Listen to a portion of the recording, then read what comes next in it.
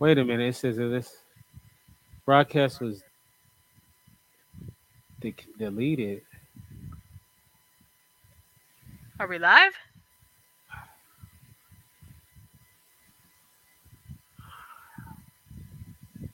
I see live.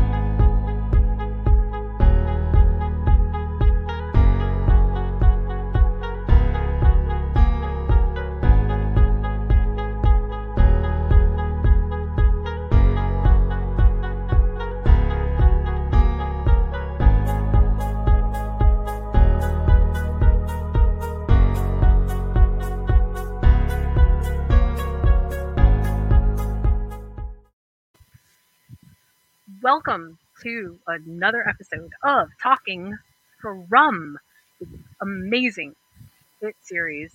I'm going to call it a hit series from Epix that is part paint by number mystery and part just excellent horror and thriller. I call it a paint by number because I gotta say, this is one of the few shows that I have seen recently that I absolutely have no idea what is going on. I'm as intrigued as any person about what is happening, but I cannot tell you for the life of me what might be happening. I had some guesses early on, and they were completely destroyed by this episode. So I am going to introduce my co-host, and let's have a chat about this second episode from. All Hey, right. how are you I, today? I'm doing great. I'm doing wonderful. I'm happy to be here. Awesome. So this episode is called "The Way Things Are Now," which is a clear reference to the fact that this town feels a little bit like your worst iteration of Groundhog Day, where maybe the day doesn't repeat itself, but nothing changes in the town. The town is static. Um, I have to I got to start out this episode by asking you. We're going to start to talk about what happened action wise, but one thing that we didn't get to talk about in the series pilot that I really wanted to get your opinion on was the way that everything looks in the town. How it it looks partly run down, but partly not run down. Like, I don't mean anything's new, but like not everything seems like, oh, it's 1800s old, but boy, does it ever seem like there hasn't been anything new happening in this place in a long time. How did you think about uh, the actual set location where they are?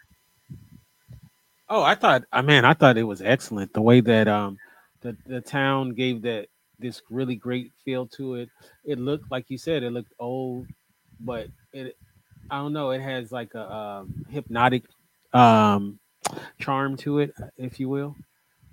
It Yeah. it feels like one of those really old fishing villages where the houses are like they're stable and they're good, but they just look weathered and beaten and like nothing has really been replaced there in a really long time. But they had some tech, right? I mean, they didn't have tech like uh, nobody's phone works and they didn't have computers, but like they have, I guess I would call it decorative tech. There's things around that seem like, oh, maybe they work. And then I have to ask this question because this is a question that everybody asks to start. Where does their food come from? I'm It, assuming they have animals. Uh I'm assuming that they must have like cows and stuff. So I'm gonna sort of talk about that in a little bit, but I am also gonna say that it is a fascinating thing that there is a diner in the middle of town, and it still feels like the people all go there to eat, and there's enough food to feed every single person in this town. It's crazy. It feels almost impossible. You Um, know what, it's kind of like, do you remember that Stephen King novel, and it was the TV show called the Under the Dome? yes. It's almost like it's under a dome in a way. So when I say that From is a little bit like a paint by numbers mystery, I mean that. I mean we basically each episode we get a little bit of a palette and some places to fill in some colors. And we can't possibly begin to know what's happening, especially in this episode, what's really happening overall. And I'm much further into the series, and I still don't know what's happening overall. We get these little glimpses of things that feel as if they are important. Some things feel like they're not important. There's relationships that are happening and relationships that are building. And yet, overall, we really don't have any clear understanding of what is really happening. And I say that because I feel like this is one of this show's triumphs.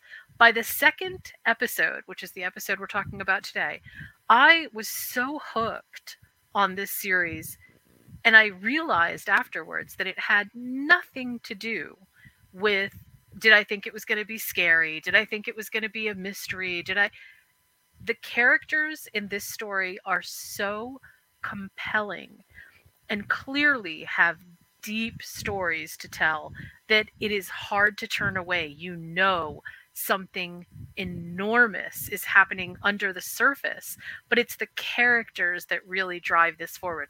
So, we're going to start talking about the series by opening with where we kind of left off with the last time, which is in the RV with Boyd and the Matthews, the two Matthews men, and our paramedic, who right now are trying to basically survive the night.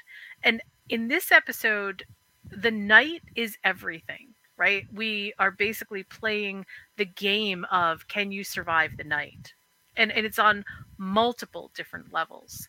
Um, when Boyd is inside of the RV, he makes a temporary covering like a door, and he puts up one of the talisman, and he looks to our paramedic and says to her, and I gotta remember her name, um and he says to her basically, uh, or she says to him, is this gonna work? And he says, Yeah, not convincingly, but yeah, it has to work." And I loved that because I felt like, wow, okay, maybe it really isn't going to work, and maybe we are going to start this whole series off by losing a bunch of people, and that will raise the stakes for the people in the town. Honestly, I did not know what was going to happen. It just felt that chaotic. So I am going to ask you, Kinte, first of all, what did you think about that first part? And then secondly, in terms of the overall episode, what did you think about it all sort of taking place? Our entire 1 hour took place just over the course of the night. I think it was great because it's establishing what the fear is. So what it does is it lets you know very early on in the series that what the threat is, what you can do to protect yourself from the threat, as well as it also sets up what the stakes are. And I thought they did a very good job with that. Yeah, I did too. I mean, it is so clear from everything that we have seen so far and that we see even in the RV that fearing the night is not just hyperbole. Even if we hadn't seen the little girl get torn apart and her mom get torn apart, that surviving the night is more than just it's more than just horrific. It's an absolute game of it will live or be killed. I mean, that's just sort of the bottom line. But the idea of the talisman sort of being in uncharted territory was super interesting to me. I really latched onto that, like, oh, I see. So they actually haven't tried this before. They Yeah. they Did you get that sense as well? Oh yeah, that they're learning on the fly themselves because we don't know how long they've been there. Right. Yeah. Oh, I really loved that. Because it felt like we as the viewers were also learning something that the characters didn't know too. So it wasn't like it was an established fact that, oh yeah, this is going to work. It felt very high risk, which was awesome. So her name Awesome. is Christy, by the way. It just came Christy. to me. Yeah, her name is Christy. Okay, so Christy is in the RV trying to act as basically the doctor. They're going to try to unstick our little guy from the RV floor. And uh, inside of the sort of, I guess, the split screen, the next part of it is what's happening at this place called Colony House. And in Colony House, the second part of the Matthews team, which is the mother and the daughter, they first of all, they discover pretty early on that the things that are out there are real, that this isn't pretend, that there's something real going on. But it's so funny to me because they see it on the porch and they clearly just dismiss it the next minute. Did you get that same sense? Yeah, I mean, you got to think about it. Um, this isn't natural stuff, right? So it's like your mind has to.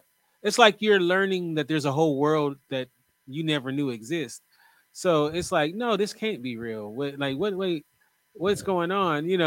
Like it takes. I think that's why they allow them to keep going in circles, because they gotta understand what it is that they're dealing with on some levels. Right.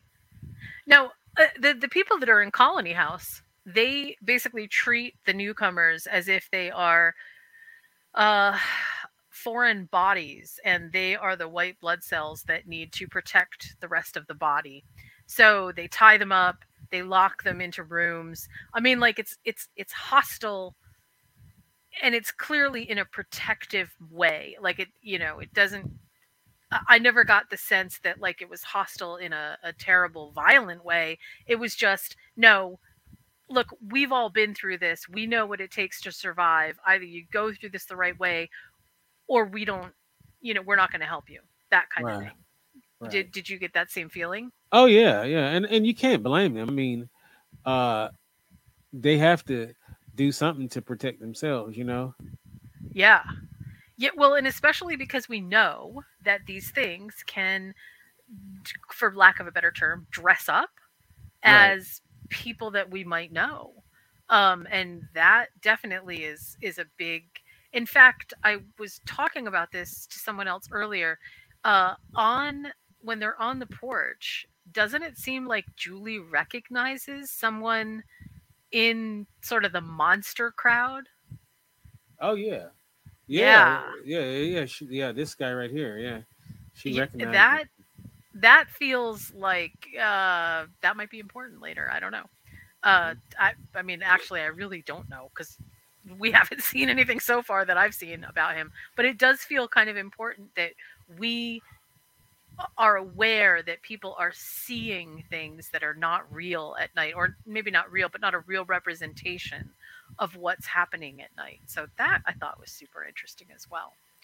Um, okay, so we know that basically the one side of the family is getting baptism by fire in the middle of the forest. They're being surrounded. Voices are coming in, sort of almost discorporal voices. And then they start banging on the RV. All the while, this poor little kid is trapped on this steel spike that has come up through the floor. And Christy is trying to do her best to keep everything calm. Jim is clearly very upset. Boyd is trying to just make sure that does the talisman work? What can we do? That whole sequence in the RV that gets cut back and forth felt so like surreal in a way that I can only imagine being a part of. I mean, it's almost impossible to think that somebody is telling you that basically there's like, okay, there's monsters out there and they're real.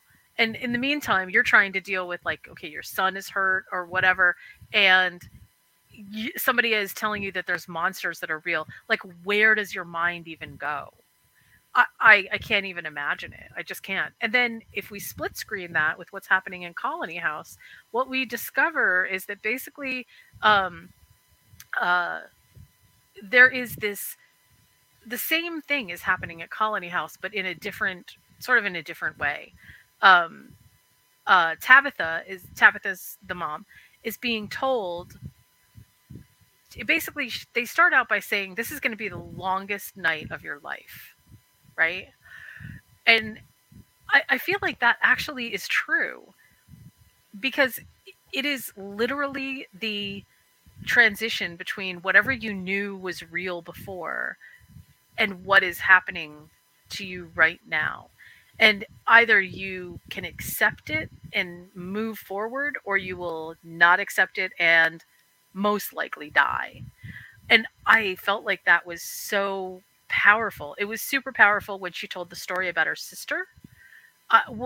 Like I would love to hear what your perspective of how Tabitha's sort of exposure into this world went, because I feel like like this is essential to understanding what everybody goes through when they're first there. Like it's almost like the stages of grief. It's, you know, denial, it's anger, it's uh all of those things that all kind of happen and you're going through them at super breakneck speed. So tell me what you thought about it. Well, I mean, you're finding out that you're basically stuck in purgatory, and as far as they know, there's no way out. That this may be the rest of your life. I can imagine it must be frightening as hell. And you don't want to believe it. You want to believe that this is not true. And I think maybe the best thing as far as they're concerned is, I mean, at least they're there with their whole family. Um, you know, the people that they probably love the most. But still, though, it's a nightmare situation. And there's, like you said, there's all this denial and whatnot. It's like it's a nightmare. Like maybe it's a dream or a nightmare. So Well, I love the way that Donna starts out by telling Tabitha basically, you know, okay, here's the story of my sister. This is what happened when we first came into town. This is why I know that this is real. And to hear her story so grounded, um, I feel like that made it much harder for Tabitha to just ignore it. Like it clearly this is something much bigger than just, you know, a bunch of people trying to scare me into thinking that there's monsters out there. And yet I feel like Tabitha still didn't get it. She still wanted to sort of rail against it, like, no, that can't possibly be that. That's, you're wrong. That's not what's happening at all. um I kind of love that just because I feel like they're all so skeptical, that it makes the ultimate revelations just that much more poignant, more impactful. Like, yeah, of course, that is exactly what would happen. You know, once you accept that there's monsters, you can't go back from that. So no, yeah. I thought that was great. Um, okay, so I I think I want to move a little bit toward uh how everyone is kind of coping with what's happening. And when I say that, I mean sort of everyone. It feels like everyone has their own way of dealing with what's happening here. Everybody from Kenny to Tabitha to Donna, and some of the new characters that we meet, they all feel like Fatima, who seems to really want to help. Um, well, she just wants to help. They all seem like they have these amazing coping skills around what is happening to them. And I wanted to kind of get your opinion about what you thought about some of those characters and what is happening to them. Well, Kenny has his situation is really sad. Actually, we forgot to mention that the episode kind of starts off with a flash forward of uh of him covered in blood, chopping a tree. Oh, right. And and then what ultimately what that turns out to be is very tragic. But I mean, to be honest with you, this is so, like, this is only 2 episodes in there. I don't really have a great feel of the characters yet. So I'm kind of like, you know what I mean? Like they're kind of just, you know what I'm saying? I haven't connected to them yet. So, but Kenny though, I did connect to pretty fast, Hmm. as well as obviously Boyd and the Matthews family. Those were the ones that I really connected to. And then, poor Kenny's dad. To oh gosh, yeah. So okay, so Sarah leaves the door open. Yeah. I mean, she literally leaves the door open, which we know from our last discussion is what breaks the seal that the talismans seem to have on enclosed spaces. Now, what I think is very telling is even the spaces that were closed within the closed space were not safe because they tried to lock themselves into another room, and even that wasn't safe. So clearly, the talisman, there's something very special about that, and we don't know what that is. Do you have any theories? I have no idea. I mean, like you said, I'm trying to guess what's going to happen, and I'm still not sure. Let me ask this question about Sarah. Do you think that she left the door open to cover up what she did, or did she do it to kill them? So, originally, when I watched this episode, I actually thought that she left the door open because she wasn't thinking, because she had just done something horrific and she was sort of not like she wasn't in her right mind. And I thought that that's what they were trying to tell us. But no, that absolutely is not what's happening. Um Oh, so she meant to leave the door open. she did mean to leave the door open. Yeah. And we'll find out in a little bit in the next coming episode or so. We're going to find out what it is that sort of made those things happen, how what is affecting Sarah that is causing that. Now clearly Sarah's brother is like super upset and very concerned about his sister. And in this episode, I think it's in this episode, this is where we hear about the chickens and how the chickens and I guess some other animals, they just show up. Really? It's one line, and I because I was so fascinated with where does all the food come from in the beginning, I heard that one line and replayed it like 3 times. Oh, They don't know where the food comes from. It just shows up. oh, so that's how they keep getting food. It's such a weird idea. It's super You know weird. what I I loved you, it you though. know what I'm thinking though? Could this be some sort of test or something where there's some outside force that's putting them there in this situation, and just to see Yeah. You what's know, going on? I had originally, and again, just to keep saying it, I am further ahead. So there's some things that happen in some later episodes which are going to shed light on just how weird this place is, Uh-huh. because things work and they just absolutely shouldn't work. Like, why does the jukebox in the diner come on by itself for no reason? What what's up with that? It Uh. just comes on for no reason. That feels very purposeful. But there's other things which also are like, well, we can do this but we can't do that, and that feels very odd, like just so odd. um they clearly still have medicine, or some medicine. They seem to have some things which sort of defy logic of just sort of being in a place that should have run out of everything a long time ago. And we know that some of them have been here for a long time. You get the feeling that Kenny has actually been here for quite some time. I mean, there are moments of dialogue where people talk about the length of like, not it's not in years, it's not in how long, but if you look at the picture of Donna and her sister, uh it seems like Donna was there for quite some time before, or when this happened, before she sort of became the de facto head of Colony House. Just Huh. look at the picture that she shows. It's So not they're not aging.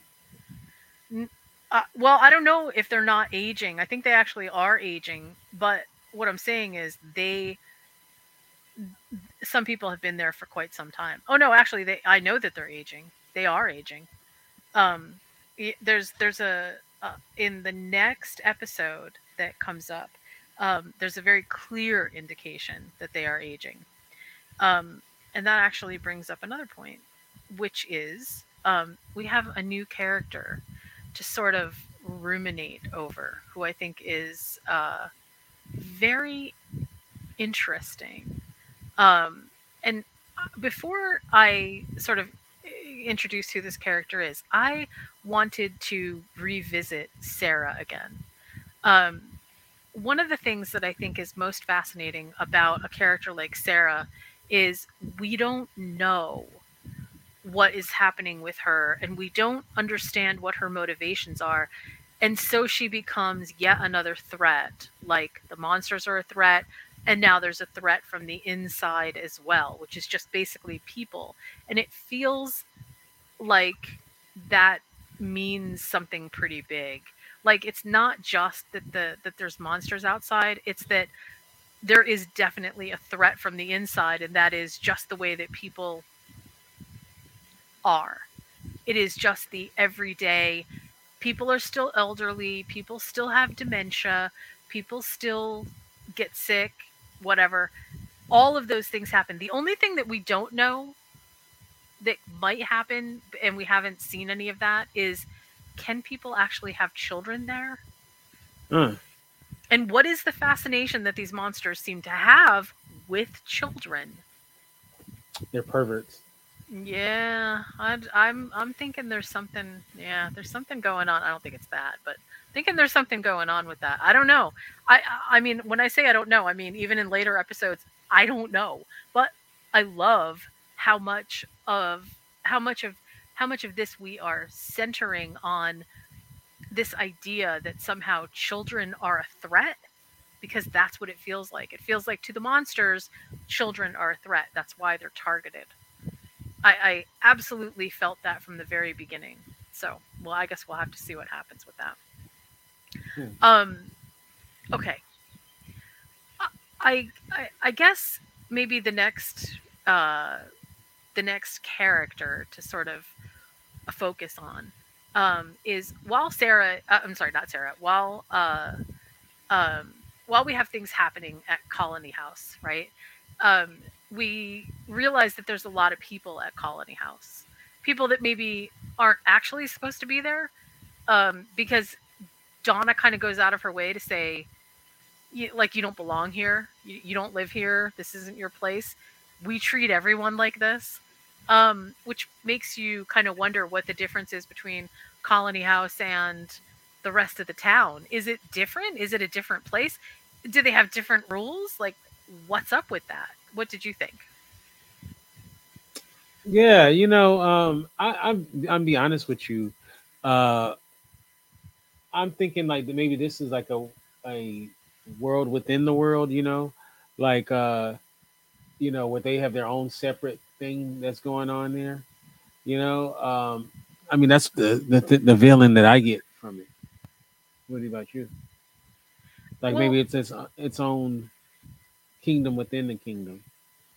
yes, I think the impression that I got pretty early on was that there were two divisions, right? The division was the people that basically live in town, and then the people that live in Colony House.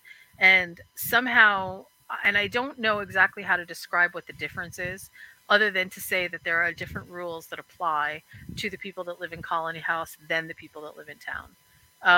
And even as far into the series as I am, I still don't exactly understand what caused that rift, or what caused that division so that they had to have two separate places to sort of, okay, you're here or you're here. But it's very interesting because that dynamic feels like it's important both to the story and also important to how the characters are processing the story.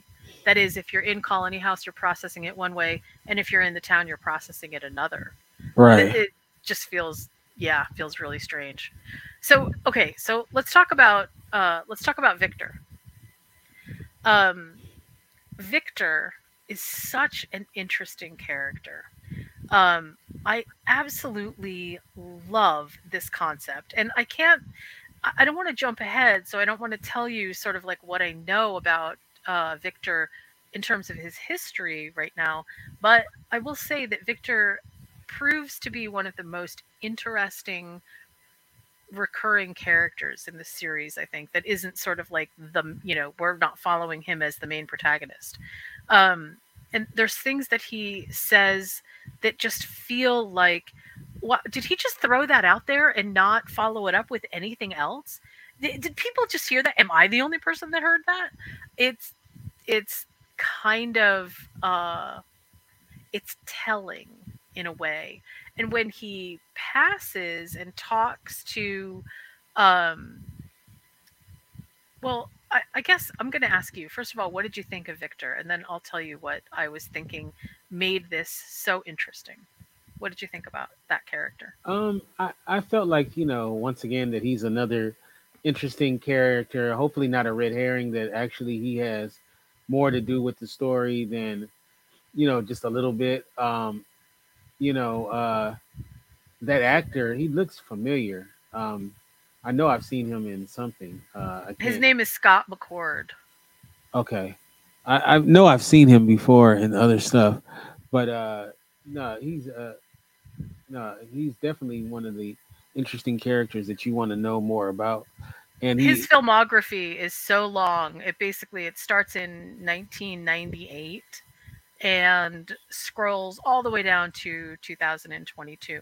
He's been in The Blacklist, he's been in Jupiter's Legacy, he was in Carter, he was in Hemlock Grove, he was in Lost Girl.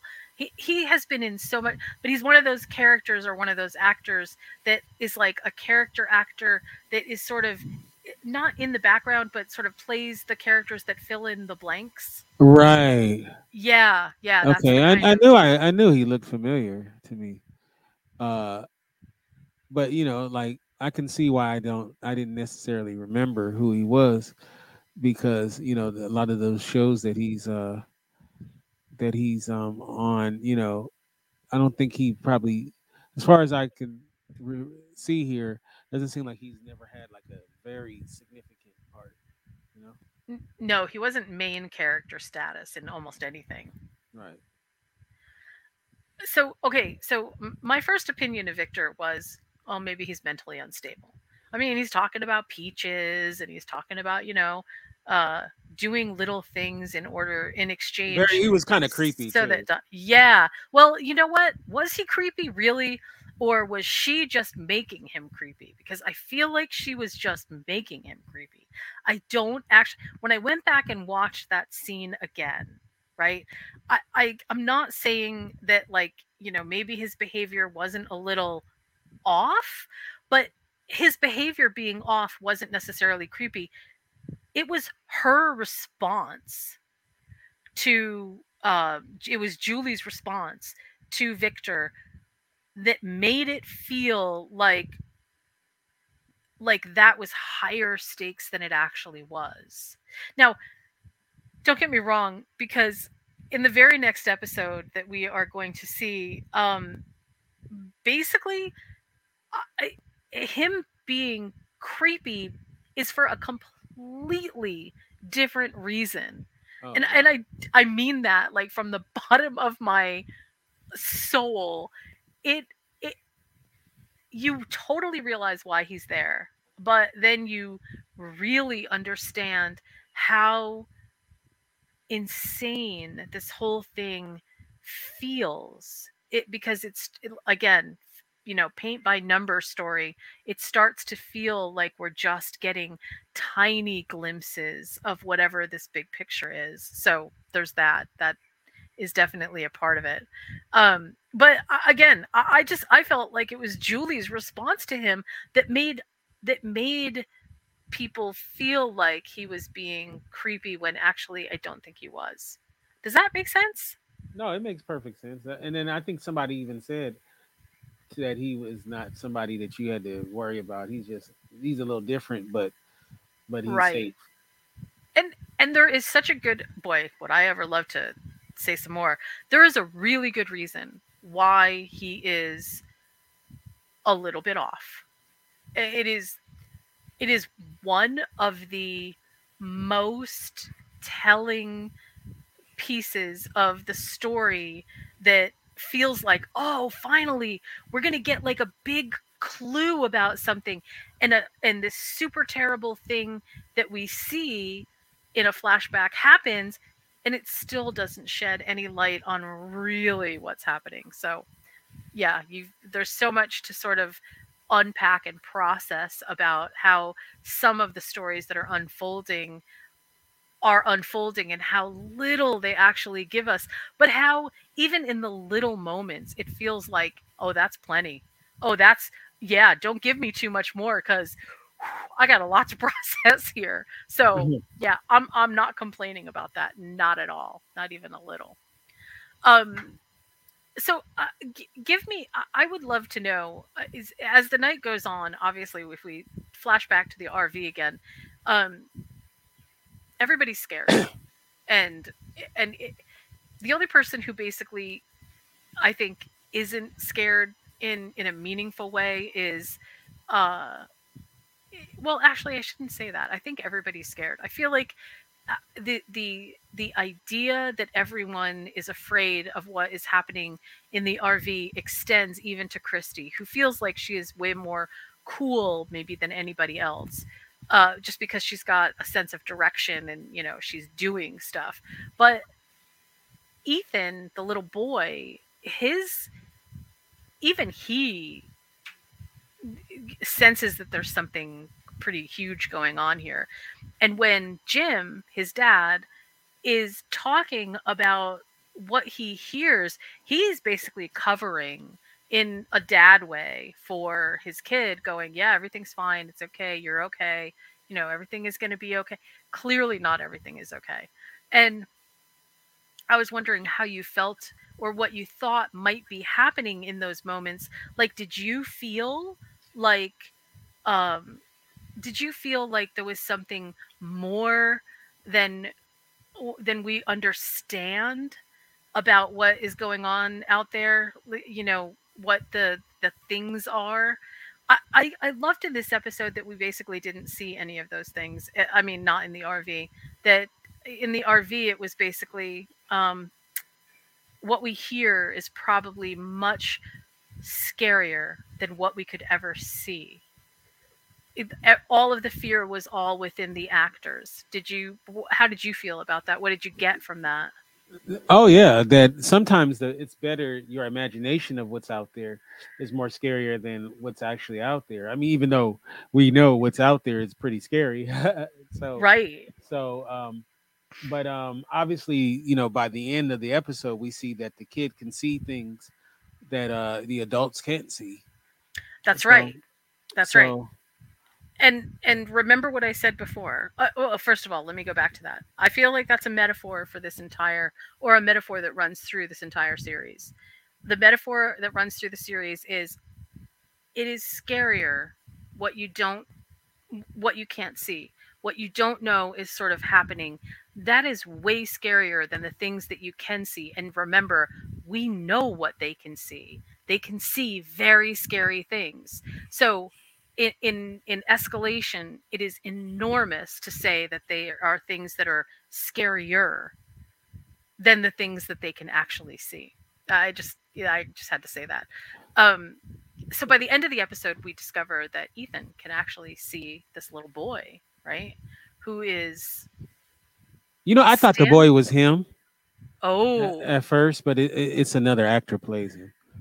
It is, and this is going to go back to what I said, and this is unconfirmed. I mean, I don't know that this is what's happening because even in the later episodes, I still don't have any confirmation of this. But my feeling is that kids are a threat because I don't think that little boy is a threat. I think that that little boy, there's something about children in this world that is threatening to the beings, to the monsters. And I don't know what it is. I wish I could close in on what that is, but my gut feeling says, "Oh, well no wonder they want to kill kids. They want to kill kids because aside from just the visceral terror that this is causing, and aside from whatever satisfaction they're getting out of killing things, there's something about children that is clearly demonstrably uh, challenging, threatening. There's something about it that is causing a problem. And again, I don't have any clear reason, but then why would the boy be out in the middle of the day? Number one. Number two, why would Ethan be able to see this little boy and nobody else can? I just feel like that is an essential question to be asking going forward. What did you what other than thinking that he was Ethan? What did you think about that little kid? Kid was very spooky. But He was spooky, right? yeah, because when I was like, wait a minute, he's seen him in the daytime. Like, what the heck? And Yeah, he's telling them to shh. As you, I don't know if you can see the image on yeah, the screen. He's yeah. telling I guess be silent about the fact that he's there. That he can see Um, him. right. Yep. Um, uh, Kind of reminding me of. Did you ever see Sinister? Yes, Kind of had a Sinister vibe to it. Actually, the kid kind of looks like the kid from Sinister. he does, Sinister, doesn't he? yeah. Great movie, by the way. We should review that.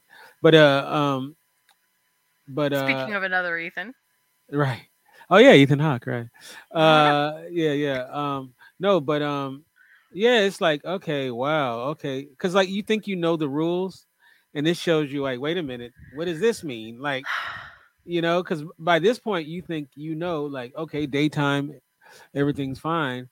Yep. So now this tells you like, oh, wait a minute, there's other rules that we gotta that must adhere to. So, and you know, and I have to say that when I saw him in the daytime, at first I actually made the jump, the conclusion that, oh, wait a minute, maybe the monsters can come out in the day and they're just choosing not to. But then I was like, no, no, wait a minute, no, sounds completely wrong. Everything that the show has been telling us is that nighttime is the right time. that's the nighttime is the right time. That's the right time to die. Right. Um, because we get no stake at all in anybody being scared, or in fact they're doing laundry in the day. I mean, like, it's so the life level is so mundane in the day that clearly they are not troubled by it. So no, I don't think that the monsters can walk in the day. I think this is something else, and I don't know what it is. Maybe there is like a supernatural standoff between the force that is what we see in the little Dark in the light. kid The dark in the light. and look, show that picture again. Show that picture of that little boy again. What is he wearing? White. Oh, Yes. white. Yeah. Yes. And even his shorts, we can't see it here, but even his shorts are white. And so it And he's called the does boy in the white too.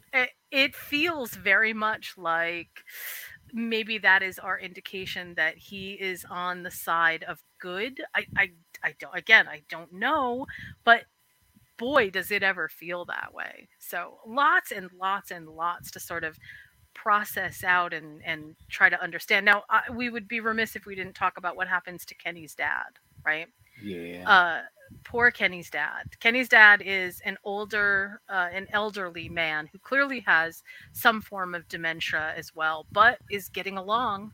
And his caregiver, who Christy leaves to go rescue Ethan and be with Jim and Boyd in the RV, uh, she's there with him, and there is absolutely nothing that she can do once she realizes that they have made their way inside. So they retreat into kind of like a storage room, and in that room they meet their final demise, and it's horrific. It is what we see afterwards is just, man, I'm I've hated my mom on a number of occasions. Sorry, mom, if you're listening.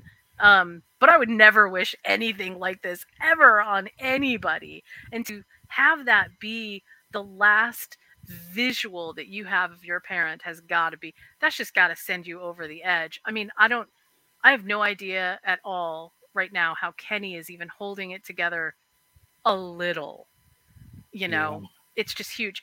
And I don't know about you, but take a look at that blood stain behind them. Uh-huh. That is not the blood stain of someone who or something that just sort of like casually even ripped through a body. That is, it feels ragey. It Right. feels right. Yeah, Uh, they've been waiting to get a chance to get somebody. right? I mean, I don't.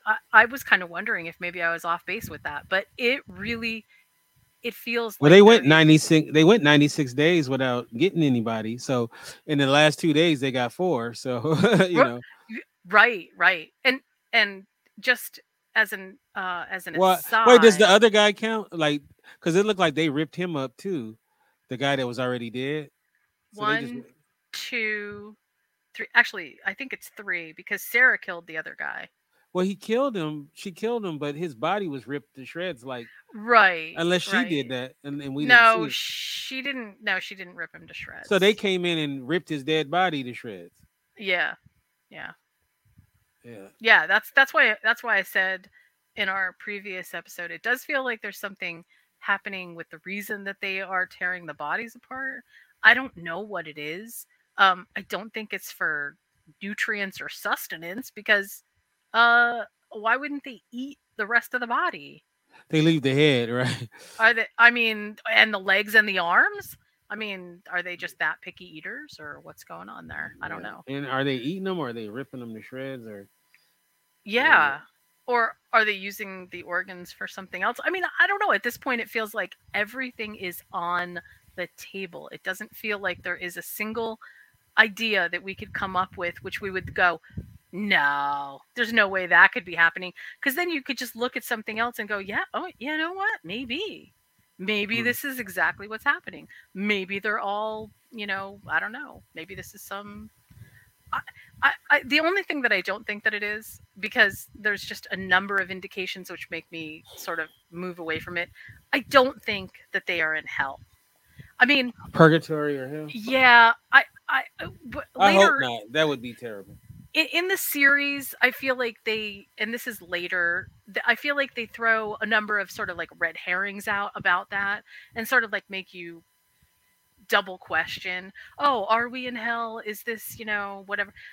But then there are too many specifics that are happening, and later on in the series also one of the characters says, you know what, does it matter actually, we're here. So, and I feel like that is sort of why we as the audience shouldn't be paying attention to whether that's a truism or not. And like you said, I sure hope it's not, That's for the because audience. That's I think that was their message to the audience. Like, you know, we're here. It doesn't matter. You know. exactly, exactly, yep, yep. But it also Remember though, throws, these guys worked on Lost, and that was the whole thing about Lost. Was there in purgatory or not? which makes me doubly hope that that is not the message that we're getting this time around, because I would be really upset if that was the message. I mean, yeah, it doesn't. It definitely doesn't feel that way. And again, there's things that are going to happen in just one or two episodes from now, which will deepen the mystery even further. And by deepen the mystery, I mean, like, there are some things that just absolutely blow your mind and make you go, Hmm. for what purpose is all of this happening? And oh god, it's so good. I mean, everything about this series makes me happy, I think, because it starts out with these really awesome character bases that just keep getting better and more refined in terms of their sculpted appearance, in terms of what their backstories reveal about them and how they are manifesting what is happening in the present as it relates to the newcomers in town, and why this is such a huge thing. Why is it important that all of these things are happening? What possible relevance can this have? And how do the people who are living here now, how do they keep managing to keep any semblance of sanity about them? I mean, like, it's pretty overwhelming, but that's, I feel like, what makes it so good. There is a kind of incomprehensible insanity about this that is told in a way that doesn't make you in the audience feel like it's just a lot of disconnected gibberish, or oh my gosh, there's so much horror and violence that we can't possibly keep attention to any one given thing. It just feels like the stakes keep getting raised again and again. And the second episode made me realize that that the pilot was not a fluke. There is a tone, there is a tempo, and a really excellent sense of storytelling here that, as it unravels, is just spectacular. So I'm so sorry. I know I talked a lot. Tell me, overall, what are your thoughts about this episode? I thought it was very good. I liked the first episode a little bit better. Hmm. But this episode, it gave you a little more background. It kind of put the because I feel like the Matthews family is supposed to be us, right? We Yeah. don't know what's going on, and thrusted in this world that they didn't, ask to be in, of course. So I feel like this episode, gave some answers. Obviously not all the answers, but I thought overall it was a pretty good episode. It was a good follow up to the pilot. I'm going to really lean in on what your responses are to a couple of the more fantastical things that happen in very upcoming episodes. Uh, and the reason that I say fantastical is not because, oh, it feels like magic, or, but because of the way that they present these fantastical things, how centered on the world they make it. It makes it unlike most fantasy or science fiction kind of stories, because it doesn't feel that far off. It doesn't feel like there's a huge stretch of the imagination to imagine sort of being in this position. And the slow reveal, the slow burn of the story is perfect for us to keep being, I think, invested over and over again in what's happening. And who we think the bad guys are and who we think the good guys are don't feel like a fixed position here. It feels like this is very, like, what we're being led to believe is good or bad may not actually be the good or the bad that we think it is. You know what I mean? Oh, okay, interesting. That's Yeah. interesting. I'm actually really excited to both hear what you have to say and discuss some of the reveals that are coming up, because some of them are just so cool. I'm really excited. Okay. I can't wait to start talking about Well, them. how soon can we cover the next two episodes? Well, I say that we should cover the next two episodes as soon as we can. We Okay. Right now we are at the last episode that aired was Six, right? 6, book 74. And book 74 was a great episode, very When good. the when these episodes come out? They come out on, I want to say they come out on, is it Thursdays? No, wait a minute. The episodes come out on Sundays. That's right. They come out on Sundays. Well, Um, if we can, I'm gonna try to watch them tonight, and then maybe we can tomorrow or the next day. We can and then maybe we can catch the newest episode, and then we'll be on a regular schedule. There's only 10 episodes in this series. Uh huh. We already know that we already know that we're not going to get an actual conclusion to all of this because of some stuff that was aired already. Hmm. So we know that we're not actually going to get a resolution. But that seems like that might actually work in its favor because Has it been picked I up for a second season? I haven't seen that it was picked up, but I haven't seen that it was canceled either. And we know that Epix works on a kind of different when they renew things is a little bit different. We watched a show called Chapelwaite, and Chapelwaite is the show that I was telling you about that is the beginning of Salem's Lot or the prequel to Right. Salem's Lot. And they waited, gosh, a full, what, 4 or 5 months before they announced that there was a season two. And I didn't even think that it was possible to do a season two. So I don't know. Okay. All right. Um, but I feel like there is very strong indication that there will be a season two for this simply because there's they clearly and heavily invested a lot in this, so it feels like that it's got a pretty good chance. All Let's right. see. Okay, so the very next episode that we will be talking about, or maybe the next two episodes, one is called Choosing Day. That's episode 3. And then the next episode is called A Rock and a Far Way. This it's episode 4 where things really start to jumble Uh huh. and get heated up. So if we can get through episode 3 and 4, that would be fabulous. All right. That'll be the next one. It'll be 3 and 4. Right. All So right. how can we find you on social media? All right. You can get me at Kente F on Twitter, at Kente Ferguson on Instagram, and of course, the website is theindieradio.com.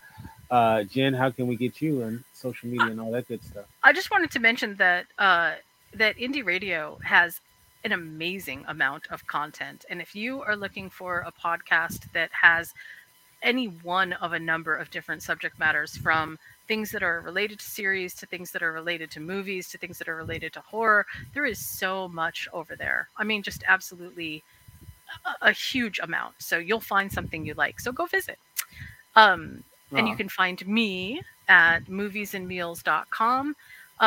Also, I don't know, I guess I should maybe mention, I also do another podcast now that's called The Movie Potluck. And The Movie Potluck airs every Thursday. We have a panel of guests. We pick a topic. This week is swashbuckling movies.